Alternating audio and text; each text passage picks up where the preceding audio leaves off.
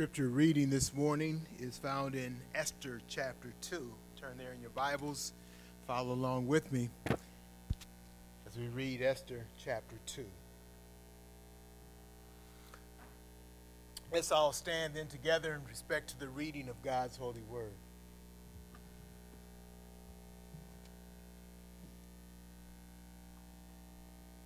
God's word is very important. The preaching of God's word is the focus of our service.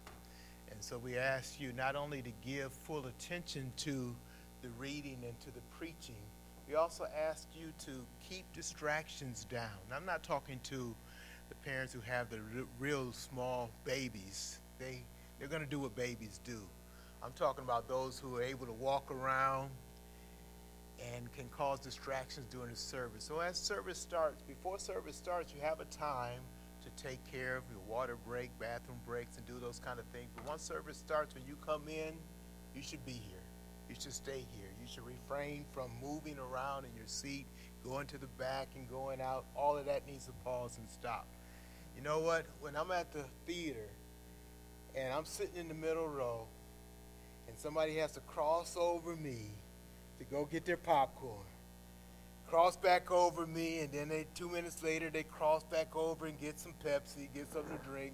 They cross. I'm like, man, sit down. I'm trying to watch the movie. Even more so with the Word of God. So let's keep that in mind as we conduct our services. Anytime we have service, that you respect the Word of God, whether it's being preached or whether it's been spoken. Let's give our attention to the Word of God. Esther chapter 2. After these things, when the anger of King Ahasuerus had abated, he remembered Vashti and what she had done and what had been decreed against her. Then the king's young men who attended him said, "Let beautiful young virgins be sought out for the king, and let the king appoint officers in all the provinces of his kingdom to gather all the beautiful young virgins to the harem in Susa the citadel, under custody of Hegai, the king's eunuch, who is in charge of the women. Let their cosmetics be given them, and let the young woman who pleases the king be queen instead of Vashti." This pleased the king, and he did so. Now there was a Jew in Susa the citadel, whose name was Mordecai, the son of Jair, son of Shimei, son of Kish, a Benjaminite, who had been carried away from Jerusalem among the captives carried away when Jeconiah, king of Judah, whom Nebuchadnezzar, king of Babylon, had carried away. He was bringing up Hadassah, that is, Esther, the daughter of his uncle, for she had neither father nor mother. The young woman had a beautiful figure and was lovely to look at. And when her father and her mother died, Mordecai took her as his own daughter. So when the king's order and his edict were proclaimed, and when many young women were gathered in Susa, the citadel, in custody of Hegai, Esther also was taken into the king's palace and put in custody of Hegai, who had charge of the women. And the young woman pleased him and won his favor. And he quickly provided her with her cosmetics and her portion of food, and with 7 chosen young women from the king's palace, and advanced her and her young women to the best place in the harem. Esther had not made known her people or kindred, for Mordecai had commanded her not to make it known. Every day, Mordecai walked in front of the court of the harem to learn how Esther was and what was happening to her.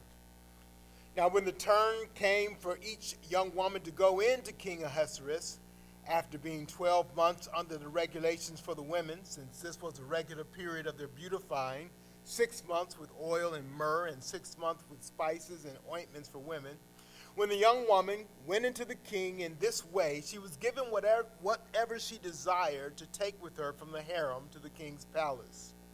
In the evening she would go in, and in the morning she would return to the second harem in custody of Shashgaz, the king's eunuch, who was in charge of the concubines. She would not go in to the king again unless the king delighted in her, and she was summoned by name. When the turn came for Esther, the daughter of Abihail, the uncle of Mordecai, who had taken her as his own daughter, to go into the king, she asked for nothing except what Hegai, the king's eunuch, who had charge of the women, advised. Now Esther was winning favor in the eyes of all who saw her. And when Esther was taken to King Ahasuerus into his royal palace in the 10th month, which is the month of Tebeth, in the 7th year of his reign, the king loved Esther more than all the women, and she won grace and favor in his sight more than all the virgins, so that he set the royal crown on her head and made her queen instead of Vashti. Then the king gave a great feast for all his officials and servants. It was Esther's feast. He also granted a remission of taxes to the provinces and gave gifts with royal generosity. Now when the virgins were gathered together the second time, Mordecai was sitting at the king's gate. Esther had not made known her kindred or her people as Mordecai had commanded her, for Esther obeyed Mordecai just as when she was brought up by him. In those days, as Mordecai was sitting at the king's gate, Bigthan and Teresh, two of the king's eunuchs who guarded the threshold, became angry and sought to lay hands on King Ahasuerus. And this came to the knowledge of Mordecai, and he told it to Queen Esther. And Esther told the king in the name of Mordecai. When the affair was investigated and found to be so, the men were both hanged on the gallows. And it was recorded in the book of the Chronicles in the presence of the king. May God give us understanding this portion of the reading of his word. If you would, let's bow for a moment of prayer.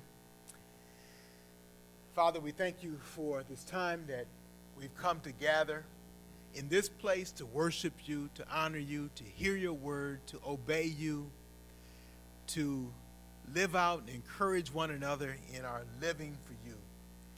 Bless the word as it is preached this morning. Give us an understanding, encourage and challenge our hearts to obedience and faithfulness and trusting in you.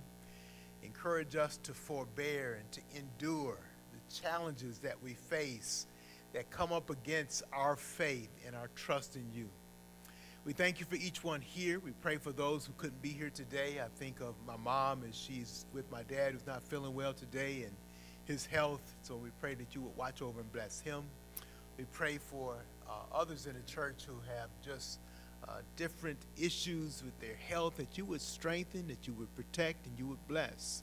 We thank you for your protection during the week. We thank you for those who work on dangerous jobs, whether it's climbing on tree limbs or watching over and being a police officer and guarding our city in that way. We thank you for that protection. We thank you for watching over Aaron and Jeremy and their jobs that they do. We thank you for each one who has traveled and allowing them to be back with us. We think of the Ellies and thanking you for their safety as they've traveled back. Those who travel, we think of Cliff and Joyce, who just travel each week back and forth to Kenosha. We know there's a number of incidences on the freeway in that section, and you've kept them safe. And Cliff, who travels every day for work here, we thank you for that safety. And we ask you to continue to watch over and bless your people now. Bless this time of worship, that all might be done to your honor and your glory. Change and turn hearts towards you. In Jesus' name we pray. Amen. Please be seated.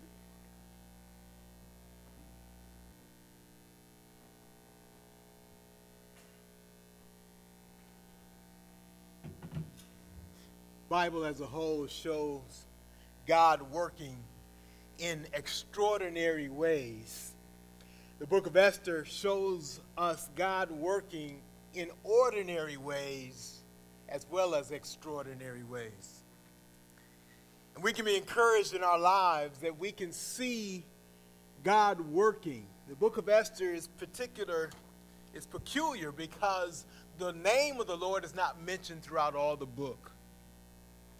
Not mentioned even once. not even said that people pray to God, but it's in the Word of God. It's part of the canon of Scripture.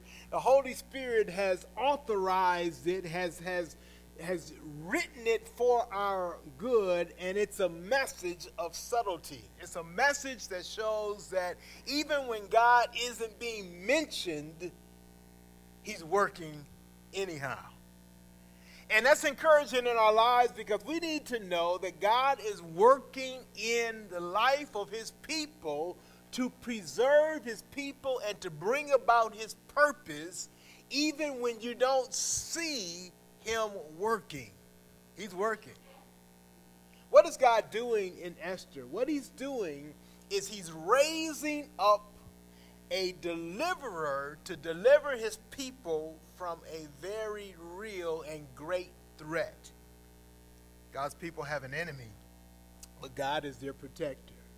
And he uses these means in extraordinary and ordinary means to protect his people and to bring about his purpose and his plan. That's why it's good to know when you are part of the people of God that God's purpose is going to be accomplished. Now, there are some things that we need to do, and Esther also shows that to us, what things are our responsibility to do as God continues his work and his plan. So let's take a look today at chapter 2 of Esther. Last week we looked at a bit of chapter 2, but our focus last week was on Father's Day and what a father example Mordecai was. Today we want to look at the overall chapter and pull out the message that God has for all of us there.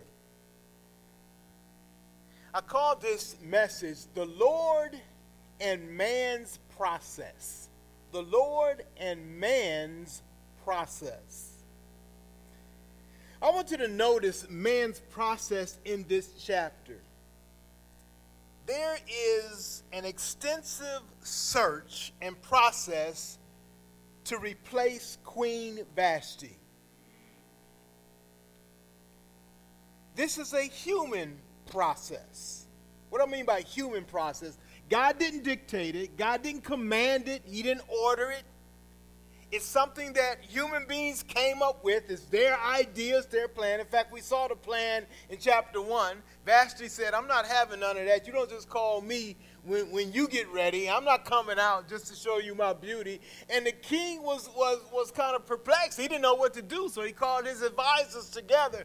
And he said, hey, guys, what should we do? And they said, we got to do something, because if we don't do something, all men are going to be disrespected. And so they made a law that all husbands should be king of their homes. I want to ask them, how does that work? How's that going? So they decided they were going to punish Vashti by getting rid of her. She's out. She don't do what the king say, then we ain't got no time for it. Get rid of her. Get somebody in. You need to know a little bit of the timing, because it tells us in chapter 1 that the feast that was held by King Ahasuerus were held in his 3rd year of his reign. And that's when they had the celebration. That's when they drank all the wine and they brought out. And that's when they wanted to have Queen Vashti come out. And she said no. Now, we're going to see in chapter 2 where we are. There's a long process. It's about a 4-year long process. It starts with the king in verse 2 wondering, man, I kind of miss having a queen. And we need to do something, fellas. So he's asked his advisors again, and they come up with this idea I call the process, the human process. It is a process where they are going to search for and bring in a queen to replace Vashti. Look at verse 2 of chapter 2. You can see this process with the advice of his counselors, his advisors. They say this: let beautiful young virgins be sought out for the king. In verse 3, let the king appoint officers. In other words, let the king give somebody responsibility of gathering these beautiful young women who are going to be basically in the beauty contest, and the king picks the winner, and that's who the queen is going to be. Now, you can say, man, that's a dumb process. That's stupid. That makes no sense. Why are they doing that? But that's not the purpose of the reading. The process is what it is. You can have whatever opinion you want of it, but the fact is we have those kind of processes today in our lives. And the key element of this chapter, in fact, of the book of Esther, is to show you how God is going to work in, through, and in spite of the processes that man has set up. So let's look at the process man has set up. Let's find a queen, they say. And let's get all the beautiful women, the available beautiful women, and put them together. And let's give them a time to just kind of groom and beautify, and so they can get ready, go before the king for this great pageant, and let him choose the one that he wants. That's the process that they set. A number of things are set. Who's going to be in charge of finding and developing these beautiful women? We see that in verse 3. Let the king appoint officers. Okay, let them gather. And then we see a particular one that's set in charge. It says, let the king appoint officers in all the provinces of his kingdom to gather all the beautiful young virgins to the harem in Susa, the citadel, under custody of Haggai, the king's eunuch. So he's one of the king's eunuchs, one of the top 7. They were listed in chapter 1. And he's appointed to take on this task of finding, searching, bringing in, developing, and presenting to the king. It's a pretty big responsibility considering the king wants this done, so it's important. By the way, you might have a job like that you don't think is very critical, important, but because the one who's paying you for that job thinks it's important, they pay you, and you need to do your job. So this is part of the process that goes on. Let their cosmetics be given them in verse 3. In verse 12 through 15, we can see that process. They take a whole year. Once they select the women they think are candidates, they give them 7 servants each. That's what they did to Esther.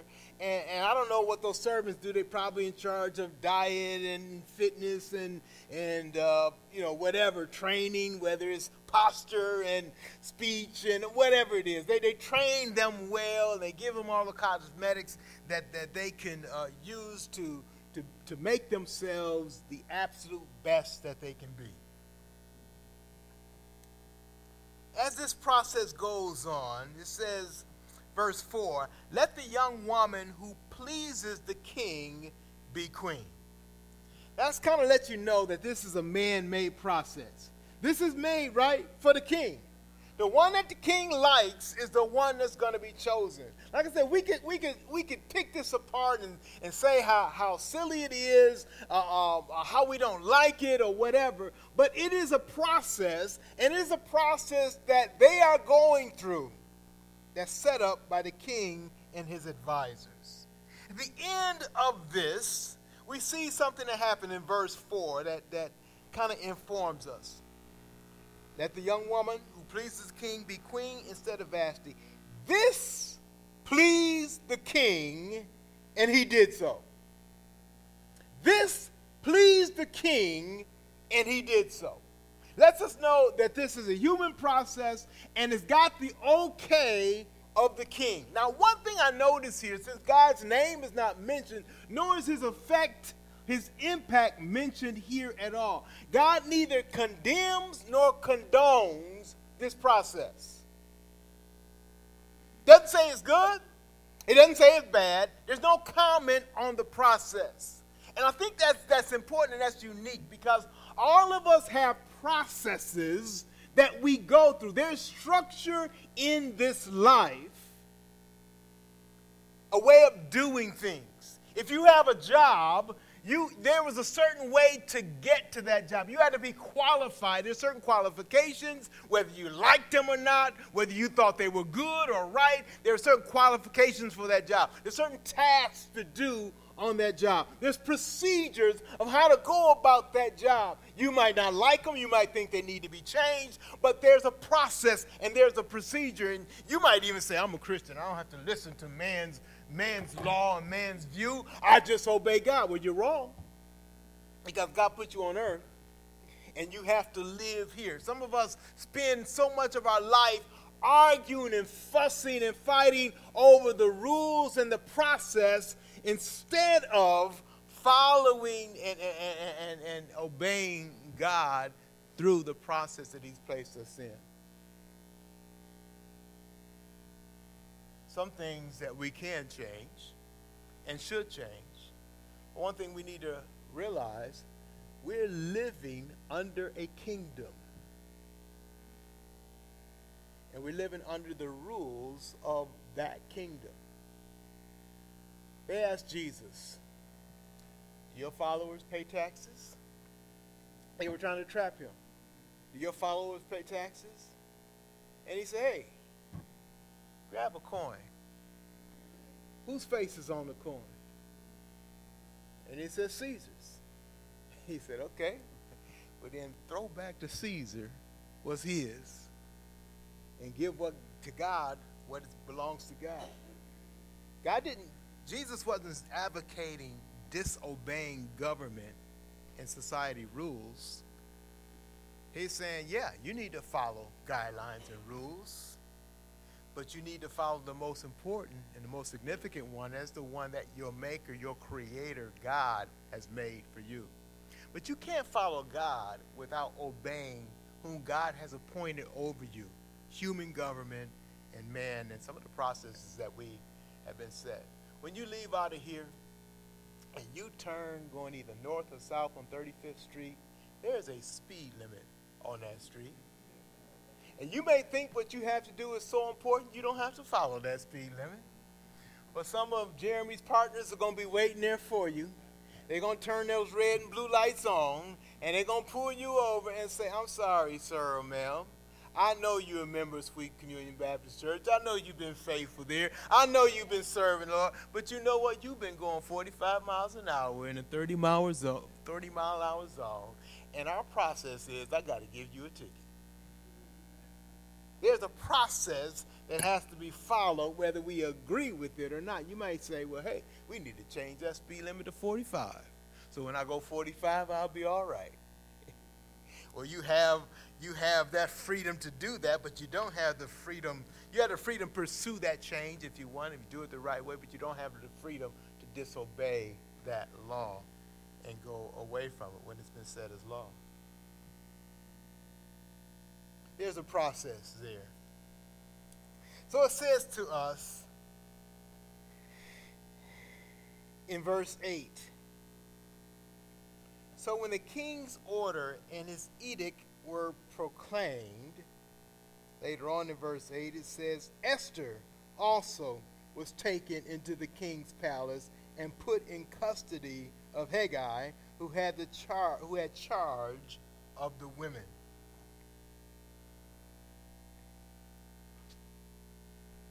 It also tells us in verse 9, the young woman, speaking of Esther, pleased him and won his favor. Pleased who? Speaking of Hegai, the one who was in charge of her, and won his favor. We see Esther winning favor of key people. And it's opening that door for what God would have her to do. God is bringing her into being queen so that she can be influential in delivering God's people. So you got to kind of look at God in heaven, looking over his people and looking over his purpose and seeing to it that things are set so his people are preserved and protected. And it's kind of funny to kind of get that vision of how he's doing it.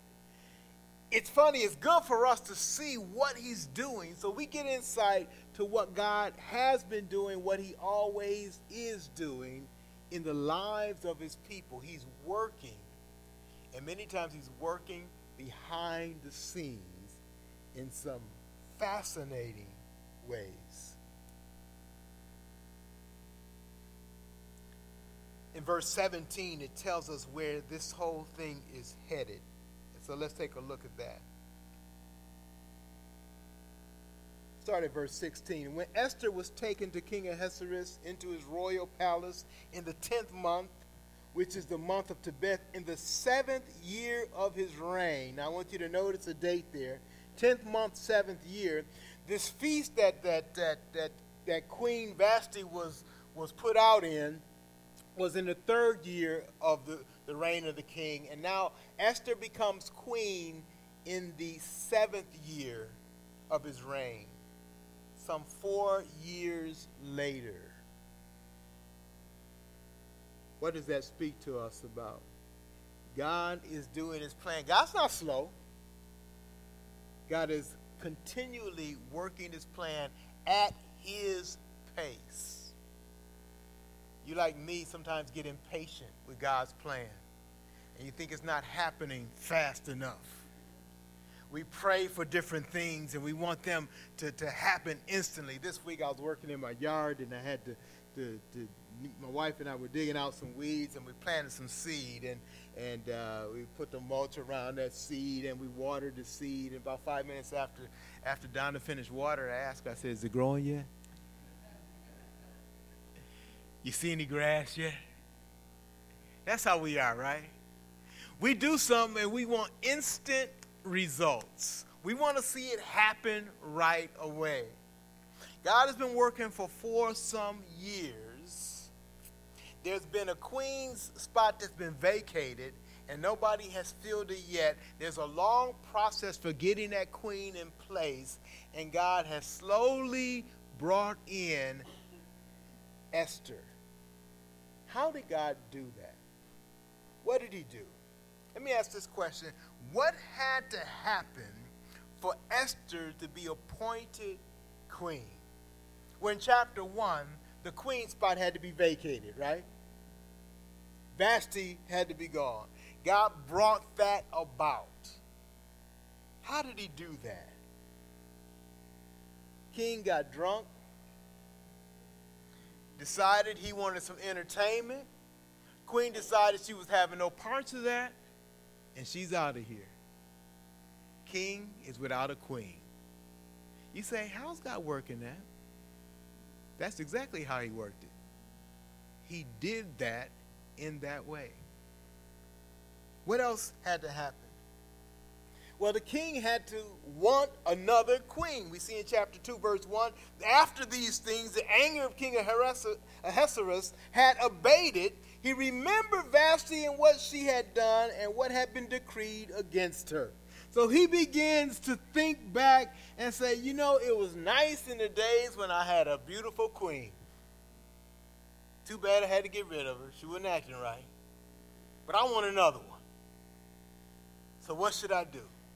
You see, you think that thought has nothing to do with God. It doesn't honor God in any way. It doesn't show submission to God. And yet God is using that to bring about his purpose. Yes, he is. What does that mean to me? It gives me great joy to know that God is not limited by man's sinfulness, his process, his evil desires, the mistakes that he makes, all those things. God is able to use even that to bring about his plan and his purpose. What else needed to happen? Well, in chapter 2, verse 2 through 4, the king has some advisors. And so they advise the king, get a new queen in this way. They set up this process for him to get a new queen. You heard what it was, and the king gave consent to that. He had to say okay to what his advisors were suggesting. What else had to happen for Esther to be queen? Well, she had to be a beautiful woman, didn't she? The Bible says she was beautiful. She was lovely to look at. God did that too, didn't he? God gives each of us abilities and traits, given to us by God. We might argue, well, how come I ain't like Esther? Or how come I'm not this or that when I desire this or that? God sets that up. That's what we call the sovereignty. He does as he pleases and set things in his way. But that's another thing that had to be set for this plan to work.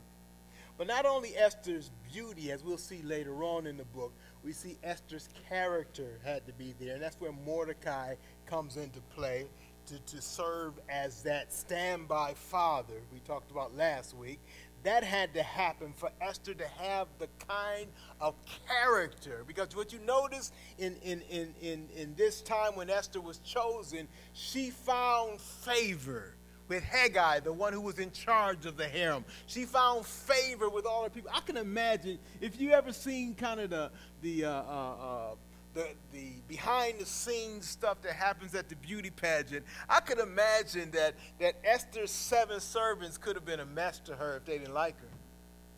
I ain't finna do your hair. I don't care about your nails. I don't care how your perfume smell. I ain't washing your feet.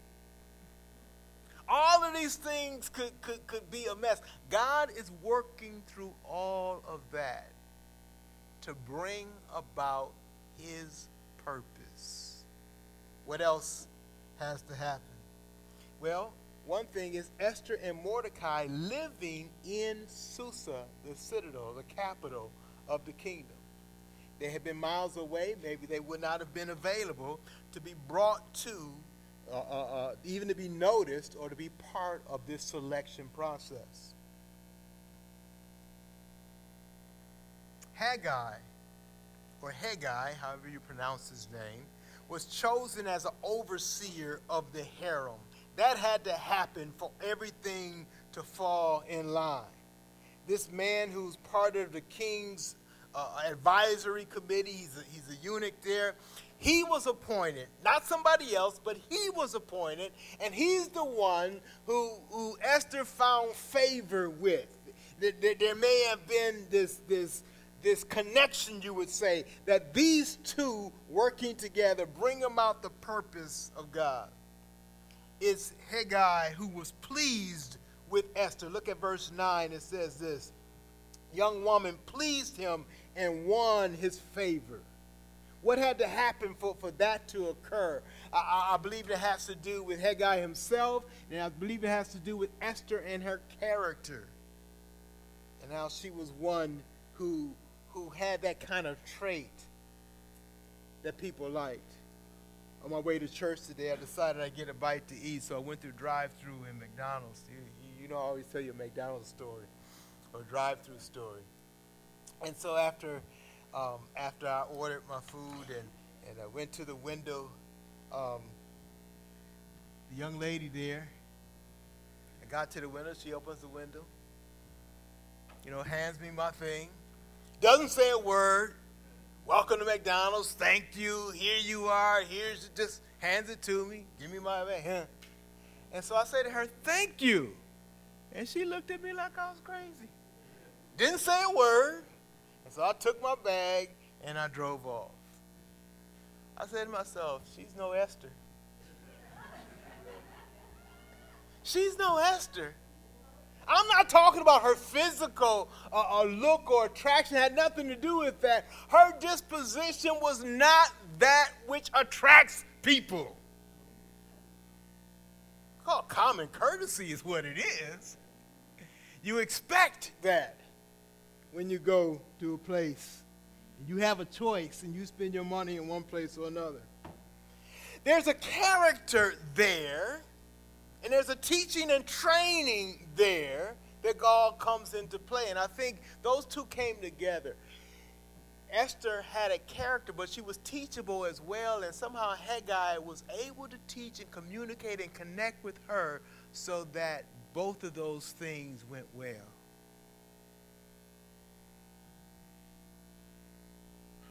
This is what happened or had to happen for God's plan to come into effect. Another way to look at it is, these are all the things that God orchestrated to make sure that his purpose was going to be fulfilled.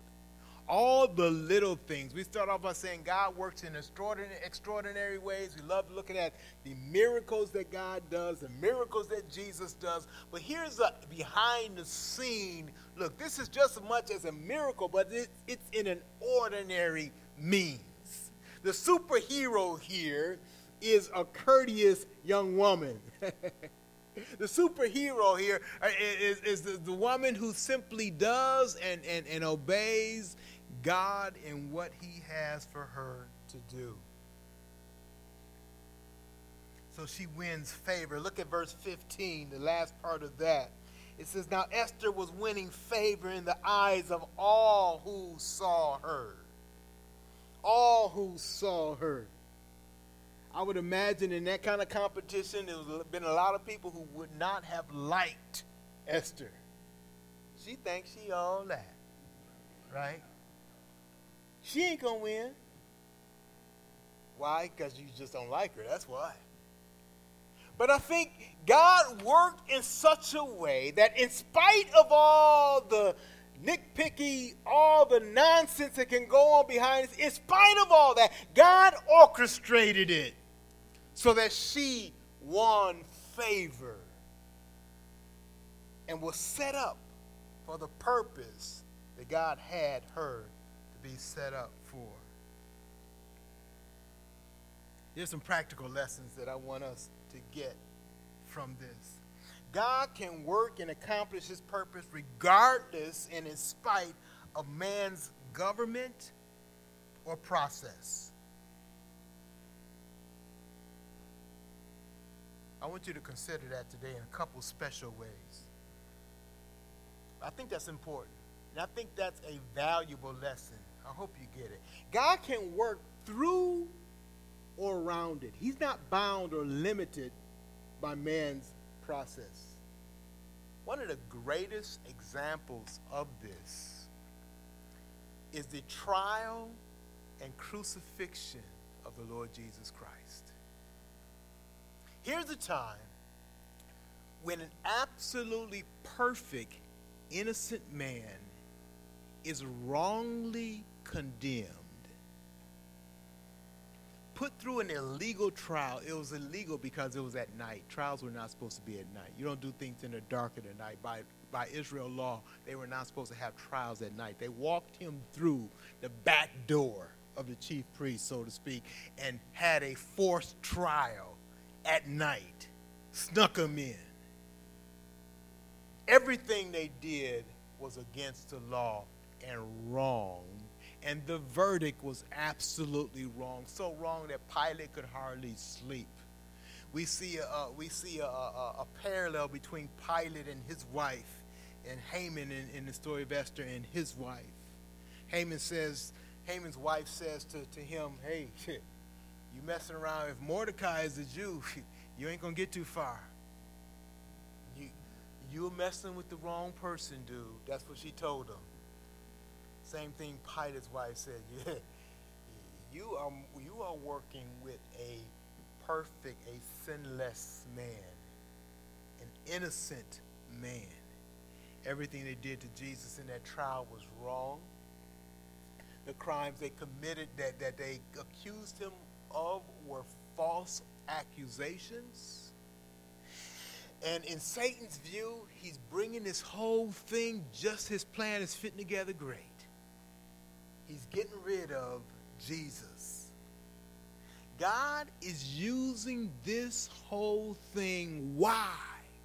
Because early in Jesus' ministry, John the Baptist says, "Behold the Lamb of God that takes away the sin of the world." He was pointed out to be the Lamb, the one who will pay the sacrifice on the altar, who will be given as a sacrifice for man's sin. How did that happen? How did God allow that to happen? It was because evil, wicked men falsely accused and then applied a death penalty to the innocent, most sinless person who ever lived, the greatest injustice of all history.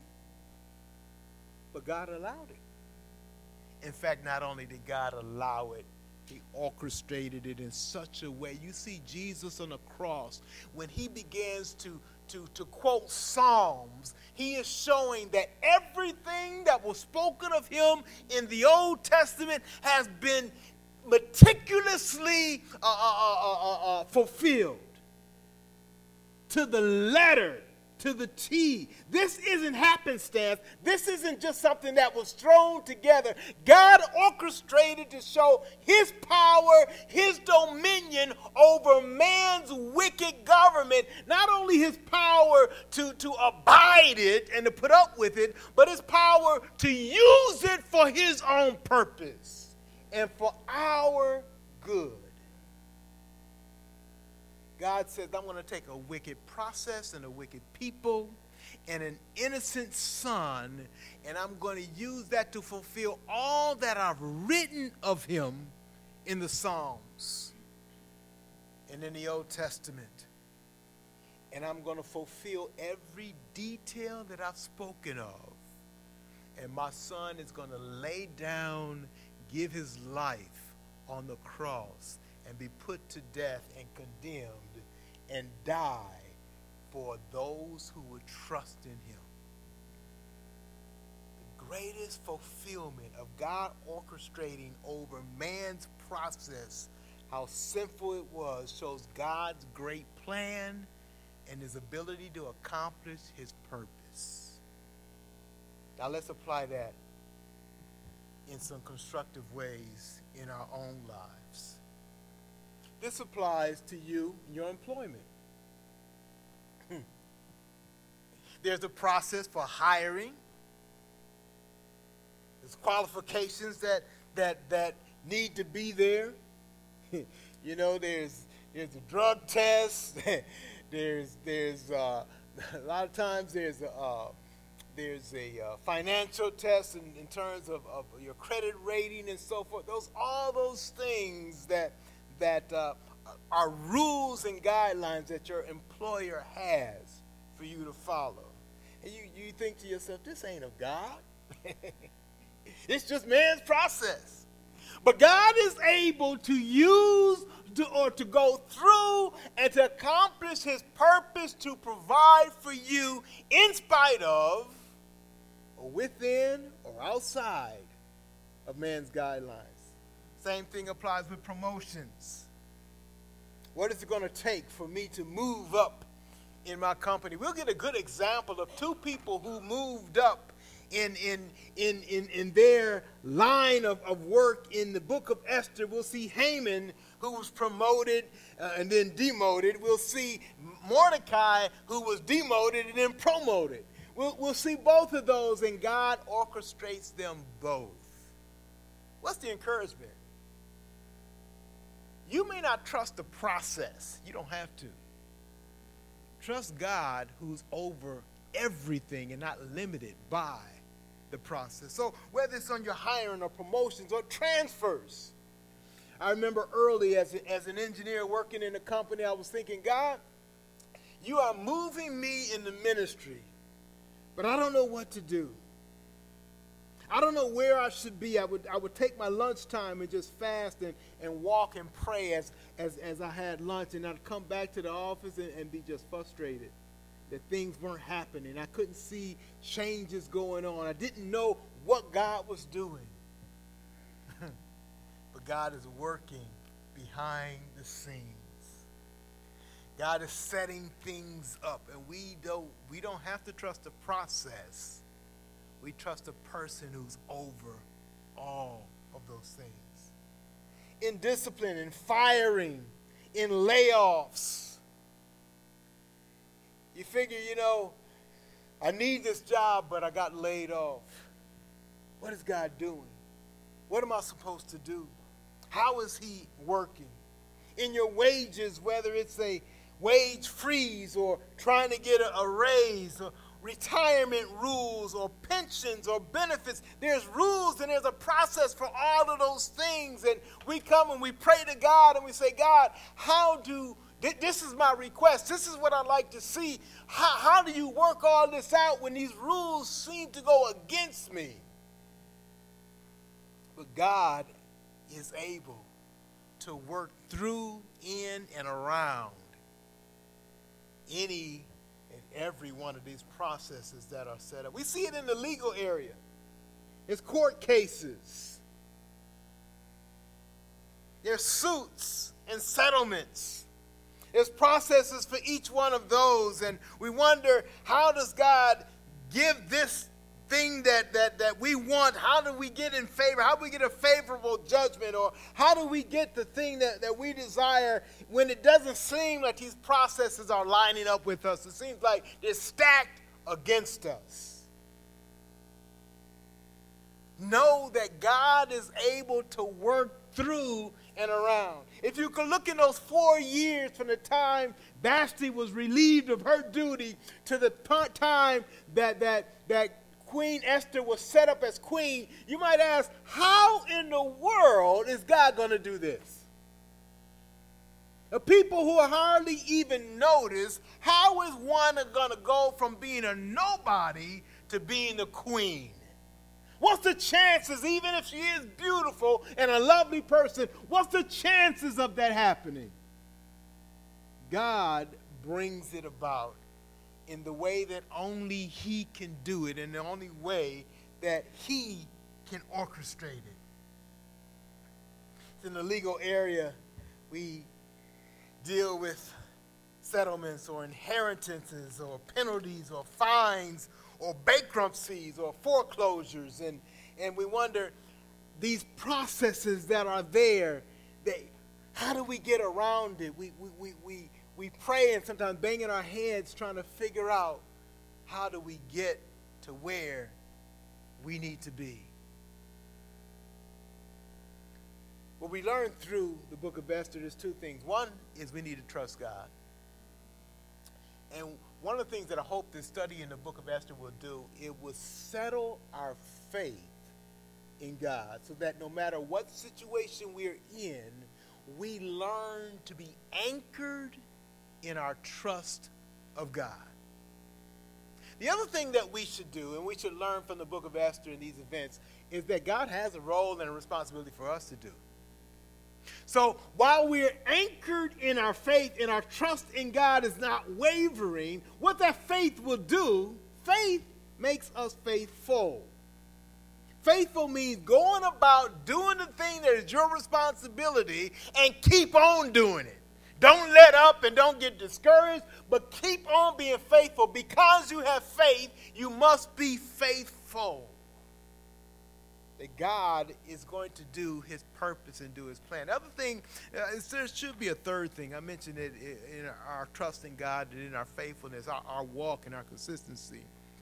And the other thing is our wisdom and understanding. This is the thing that we wrestle with all the time. Understanding, Ephesians 5 tells us about this. Understanding what the will of the Lord is. We are not going to know all of God's will, but we need to understand what God is accomplishing and purposing so that our prayers aren't just self-centered and selfish. Lord, give me a new Mercedes-Benz. Well, God can do that. But what you going to do with it when you get it? How are you honoring God with that? The same thing with a job. I have people who say, Lord, pastor, church, pray for me for a job. They get a job, you don't see them at church anymore. And you go, hey, think that's God's purpose? It wasn't God's purpose for you to treat it that way. God blesses you and you take that blessing and then you're no longer faithful in His service. Understand what the will of the Lord is so we begin to ask not for our own selfish purpose, but for the glory and for the purpose of God. Understanding that if we're in His purpose, we're good. We're set. He's going to take care of us. But we need to be not about ourselves, but about His glory, His purpose, His will, His design. That calls submitted to Him. Surrender to Him.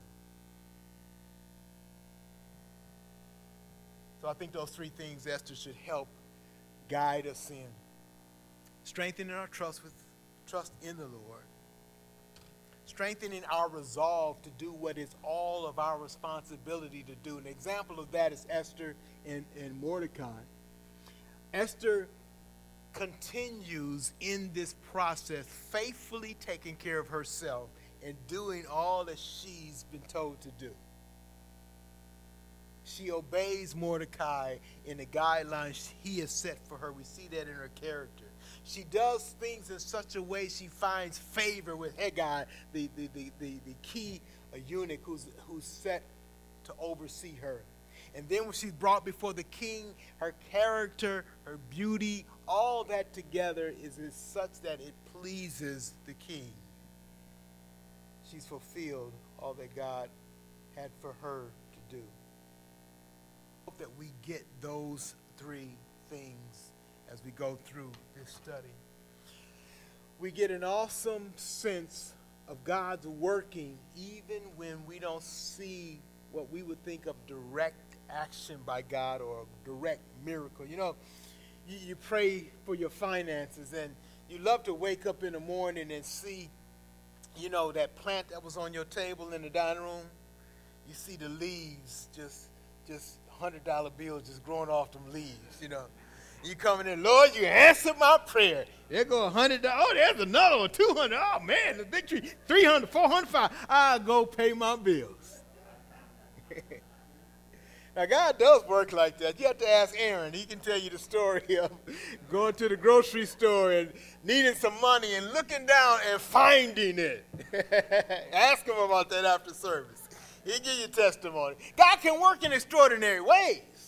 What he wants you to do is, as you pray, to trust him. And so what you do is you get up early on time that morning and pray so you can get to work on time so you can keep your job. Amen. You be a testimony and do what you're supposed to do. I was out in the neighborhood yesterday. We were doing evangelism. I was talking to a young man who was, you know, he had a couple of issues going on, and he was looking for a job, and I was asking him kind of what his search was like, and he had been searching. He had gone, you know, through the regular ways. He had a couple internet sites he had looked at for jobs. He had a couple temporary setups, temp locations that helped you resource and get a job, and one temp source had let him go because he had not been faithful on his job. Now, he had a couple reasons why that had happened, but the fact is, we have a responsibility, don't we? We have a responsibility to do what God has appointed us to do and be faithful in it and continue in that way. I think Esther is a beautiful example of that. She didn't know all what God was doing, but today is time to get ready, get up, put your makeup on, get your hair done, eat the food you're supposed to eat, do the exercise you're supposed to do. And after 4 years, we see the process of that and the culmination of that. Are you doing right now what God asked you to do? Are you doing right now what God asked you to do? I'm not asking you if you're perfect. I'm not asking you if you're sinless. I know the answer to that already. I'm asking you, are you faithful? Because nothing stops you from being faithful but you. Nothing stops you from being faithful but you. And faithful is just that, being full of faith. I actually trust God. I was in, as I mentioned, we were talking to people in the neighborhood, and my wife and I went to this back behind the alley kind of scene. There were about 12, 15 guys lined up in that alley, all with, you know, the 20 ounce and 40 ounce, I should say, and just drinking, and just, that was their hangout. We busted up that party. We had a good time. We took the gospel right where the gospel was needed. Everybody hanging out, but we were able to give the gospel to almost everybody there. A little uncomfortable at first, but I realized, hey, I shouldn't be uncomfortable. I got the good news. God has given us the Holy Spirit to speak to individuals. This is the hope that they need to trust in the Lord Jesus Christ. We need to be faithful in the task that God has given us to do. And let the results, leave the results up to him. Are you doing what God has called you to do? And if you fall short, the next question is, are you willing to submit yourself to that? The answer ought to be yes. Every one of us ought to be yes. Lord, I want to walk in obedience to you regardless of my circumstances. I want to be faithful. You know, sometimes as Christians, we need to have blinders on. You know, back in the old days, in a horse and a buggy, they put a blinder on a horse. A blinder wasn't nothing but something that went over the sides to take out your peripheral vision. You know what peripheral vision is? You're looking straight ahead. I can see what's going on over here, see?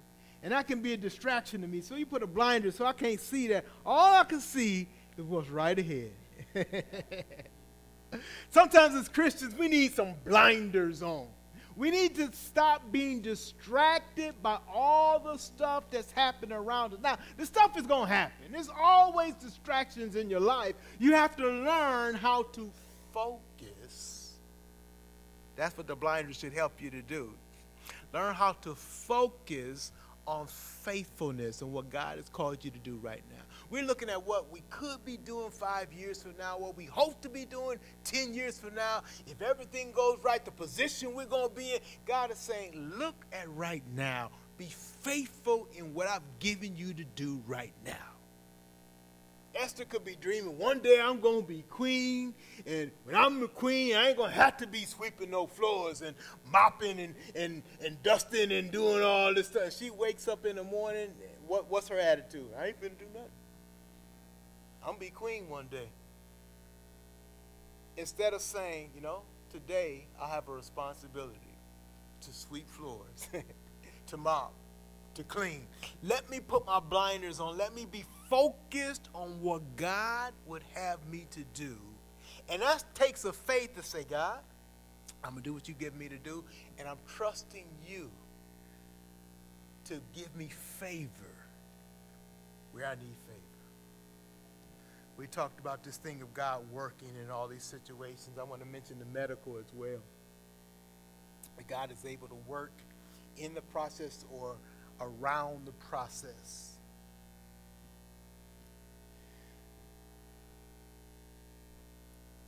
My father-in-law has dialysis set up. He's looking to be on the list for a kidney transplant. There's a process there, isn't it? God is able to work in that process. You have processes like that, whether they be medical or some other kind of way. But he knows what he's working on so that he can qualify for that. That's the focus right there. That's the focus right there. That's the responsibility God has given to us. You can't, you try to move and try to change that, and you get off track. We have a scandal that's happened in our colleges because parents have paid and scammed so that their child can either get their tests skewed or changed or bypass that and get put in the college that they want to get in. That's what we try to do, the wrong thing. What we need to be focusing on, doing your homework, going to school, being on time, checking that math and that science homework that you've got. Be steadfast, be faithful at that task that God is giving you now. Do that. What is God giving you to do right now? In this church, what is God giving you to do? If you don't know, you ought to be asking me. You ought to be asking one of the deacons here. Deacon, stand up for a second. We got one missing. He's got my okay to visit another ministry. We got 1, 2, 3 Andy's in the. There he is, Andy. Oh, he got a little one. Raise your hand, Andy, so everybody know who you are. Okay. All right. I just want you to know. You ought to be asking one of these men, what am I supposed to be doing? What am I supposed to be doing? What's my gift? What do you think God has called me to do? What should I be involved in? What should I be about? If they can't tell you, come to me. And we'll both meet and we'll figure it out. We'll make it our task to figure out what does God have you here for. Too often people try to change their location instead of changing their character and their faithfulness. I can see Esther. Man, I'm getting out of Susa. I'm finna move down south. I'm finna move up north. It's more job possibilities and more things opening up there. Maybe what you need to get out of is the bed. Maybe you need to begin to do the thing that you should be doing instead of moving to some place where you think it's easier. God has given you a responsibility to do. As we sum up today, we see this thing carried out in the greatest way in Jesus at the cross. God has orchestrated even the normal and abnormal events of our day and of our lives so that he accomplishes his purpose. And look how great and how grand his purpose is. His purpose is to care for his people and to deliver them. And that's what he's doing through Esther. That's what he's done through the Lord Jesus Christ.